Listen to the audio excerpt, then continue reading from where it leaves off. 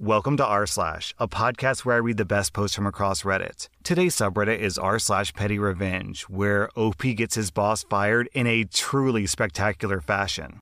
Our next Reddit post is from Garnet Blanco. Mid-pandemic, my boss just disappeared.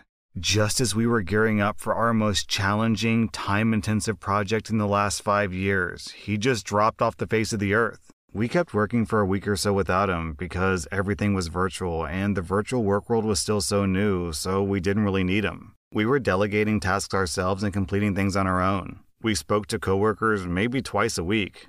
But some decisions were beyond our discretion, so we couldn't move forward on those aspects of the project until we received a response from him. After about 10 days of silence, we called his boss's boss, who informed our team that our boss had COVID, so he wasn't able to work right now. We took that at face value, and of course sent him letters of well wishes and didn't bother him with work stuff or ask why he was able to notify his boss, but not us. 3 weeks go by, still not a word. We're beginning to discuss amongst ourselves whether or not maybe he died. We're terrified and horrified and so concerned. We're contemplating calling his extended family. We're sending flowers and care packages to his apartment. Meanwhile, the project has descended into chaos because no leader was appointed in our boss's stead. So we're forced to navigate several layers of bureaucracy to accomplish anything. Whereas, in the past, our boss would just sign off on things in real time. Around week 4 or 5, one of our coworkers suggests that our boss doesn't really have COVID, but instead is using it as an excuse to take time off. We jump all over our coworker, asking how could he insinuate something like that, and lamenting about what a tragedy our boss is probably living through. People were chilly to that coworker for days after that. Week 7. We're undertaking a letter-writing campaign to upper management, demanding an acting boss be appointed while ours is still recovering. The project is a month behind schedule. We're all working overtime every day, sometimes on weekends, without extra compensation, just to keep up with this mess of the boss's sudden absence. Week 8. Our boss finally reappears, logging into a morning meeting as though nothing happened. He looks well-rested, well-fed, and he has a tan. He doesn't look at all like someone who's just come out of the other side of a 6-week respiratory virus. He quickly said something to the effect of, "Yeah, that was brutal. Glad to be better and glad to be back. Let's get to work." But he doesn't want to talk about what happened or answer any of our questions, like, were you in the hospital? What was it like? Etc. Fast forward to about 4 or 5 months after this. My sister sends me a promo for a fairly new reality TV show and says, "Isn't this guy a friend of yours or something? I swear I've seen him and you together." I watch the trailer for the show, and lo and behold, there's my boss participating as a contestant on a reality TV show. It did not take me long to put together the pieces and realize that he took extended leave to go on TV, knowing that he would never be able to do that otherwise because of this massive project. And then lied about it under the guise of a vicious disease that nearly all of us had lost a loved one to. I sit and stew with this information, unsure of how to handle it. I know that confronting him won't get me very far, but I can't just do nothing, right? I'm not close enough with any of my colleagues to discuss this with them and trust that they wouldn't run off and send an all-company email about it. So I slept on it for a few nights, and then the opportunity fell right in my lap. I got an email from corporate encouraging teams still working remotely to plan virtual social functions to keep a collegial culture going and to stay in touch. Among the suggestions were game night, trivia, and a watch party. With the premiere of this show only a couple of weeks away, I got busy telling everyone how I'd been meaning to get into the show, how it's so enticing and exciting. Basically, laying the groundwork to guilt them into coming to an impromptu virtual watch party off hours. I offered to get special shirts made up and send them to each person's house. I was willing to do anything I had to do to get the attention of corporates. Finally, I sent an evite to all of my bosses, and any other members of corporate that I could justify inviting without making a total fool of myself.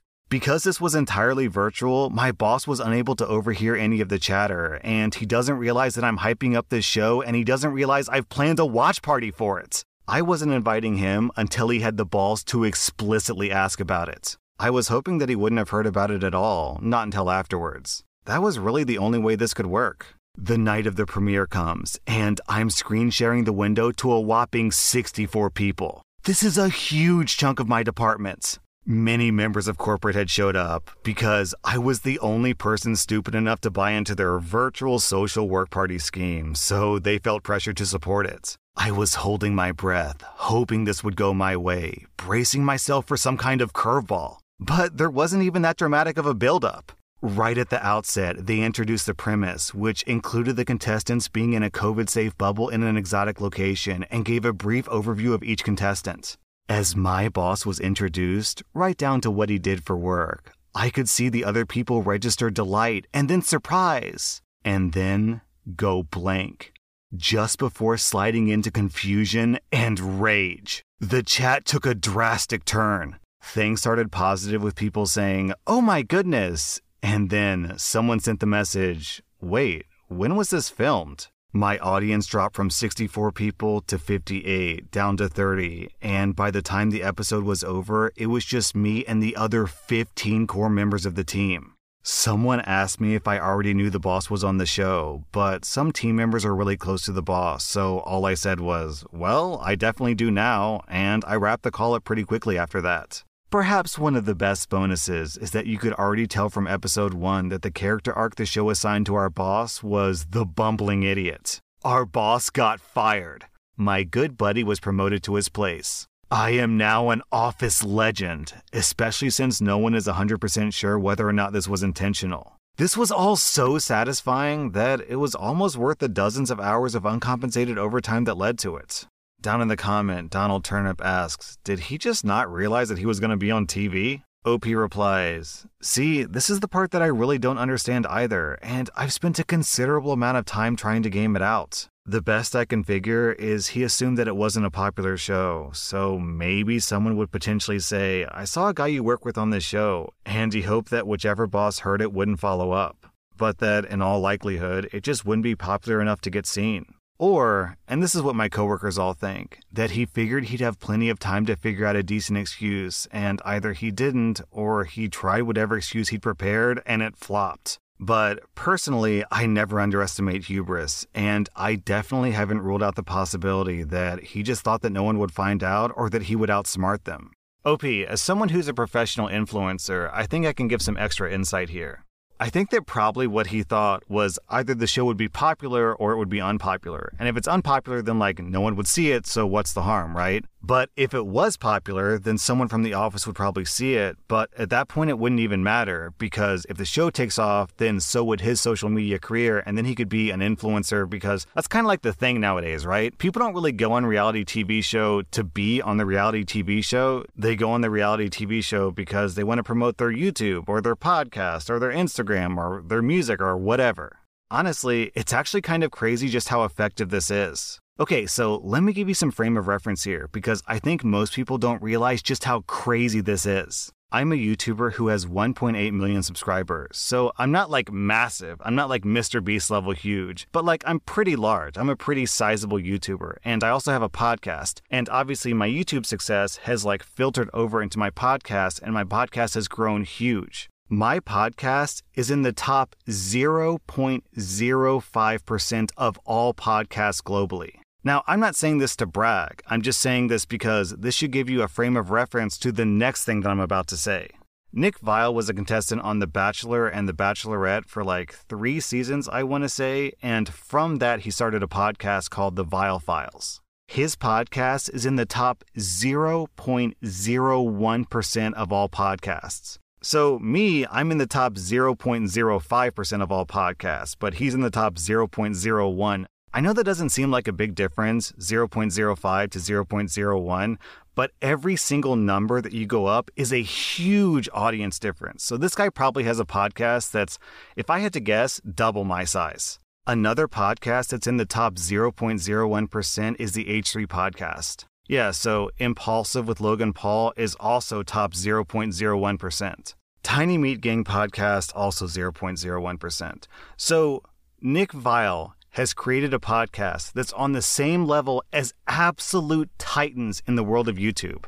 Logan Paul, David Dobrik, The Kleins, and all he did was show up on a reality TV show. So without exaggeration, we're talking millions of dollars in yearly revenue that this guy is making just because he was on reality TV. So it's wild. It's really crazy. If you want to be an influencer in 2021, one of the fastest shortcuts to making a lot of money really quickly is to get on a really popular reality TV show and then use that as a platform to launch your social media career. I'm not really sure if this is interesting to people, but I'm in the world of podcasts and social media and influencing, so I find it all really interesting how someone can just be pretty and show up on a TV show and date another pretty person on a tropical island for like 2 months. And then they go home and they start an Instagram and next thing you know, they're making $1 million a year. Like, that's just crazy to me. So my guess, OP, is this guy figured that if the show got really popular, then he would just pull a Nick Viall and start a podcast or an Instagram or whatever. And then it wouldn't matter if anyone at the office found out because he'd have some other social media job where he'd be making,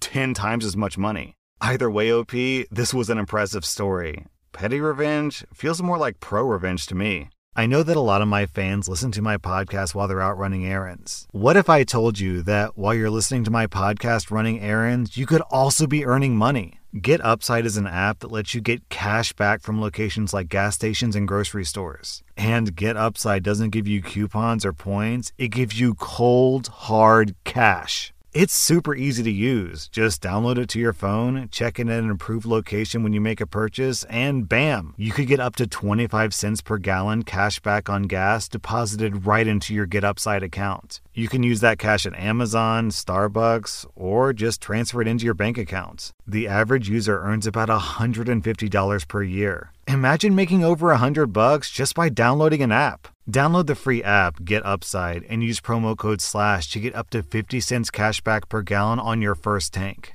That's promo code SLASH. Our next Reddit post is from Olive Orchid.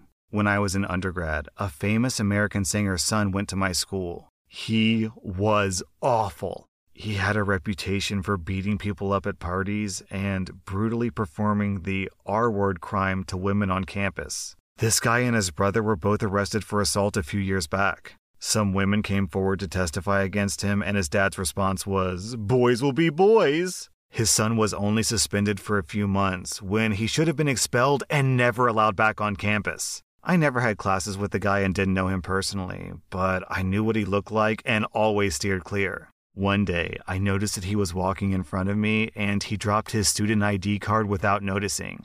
I'm not sure if all universities are like this, but our IDs also stored our meal plans. And you could purchase credit to put on the card to buy snacks at the school bodega. Anyway, I picked up his ID and went straight to the dining hall. I used up his entire meal plan, buying food for every student I saw. To be honest, there were only like 7 meals left, but still.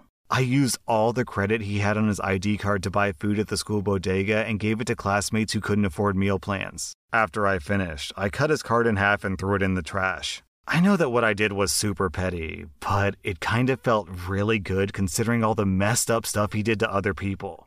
Our next Reddit post is from Dominiza.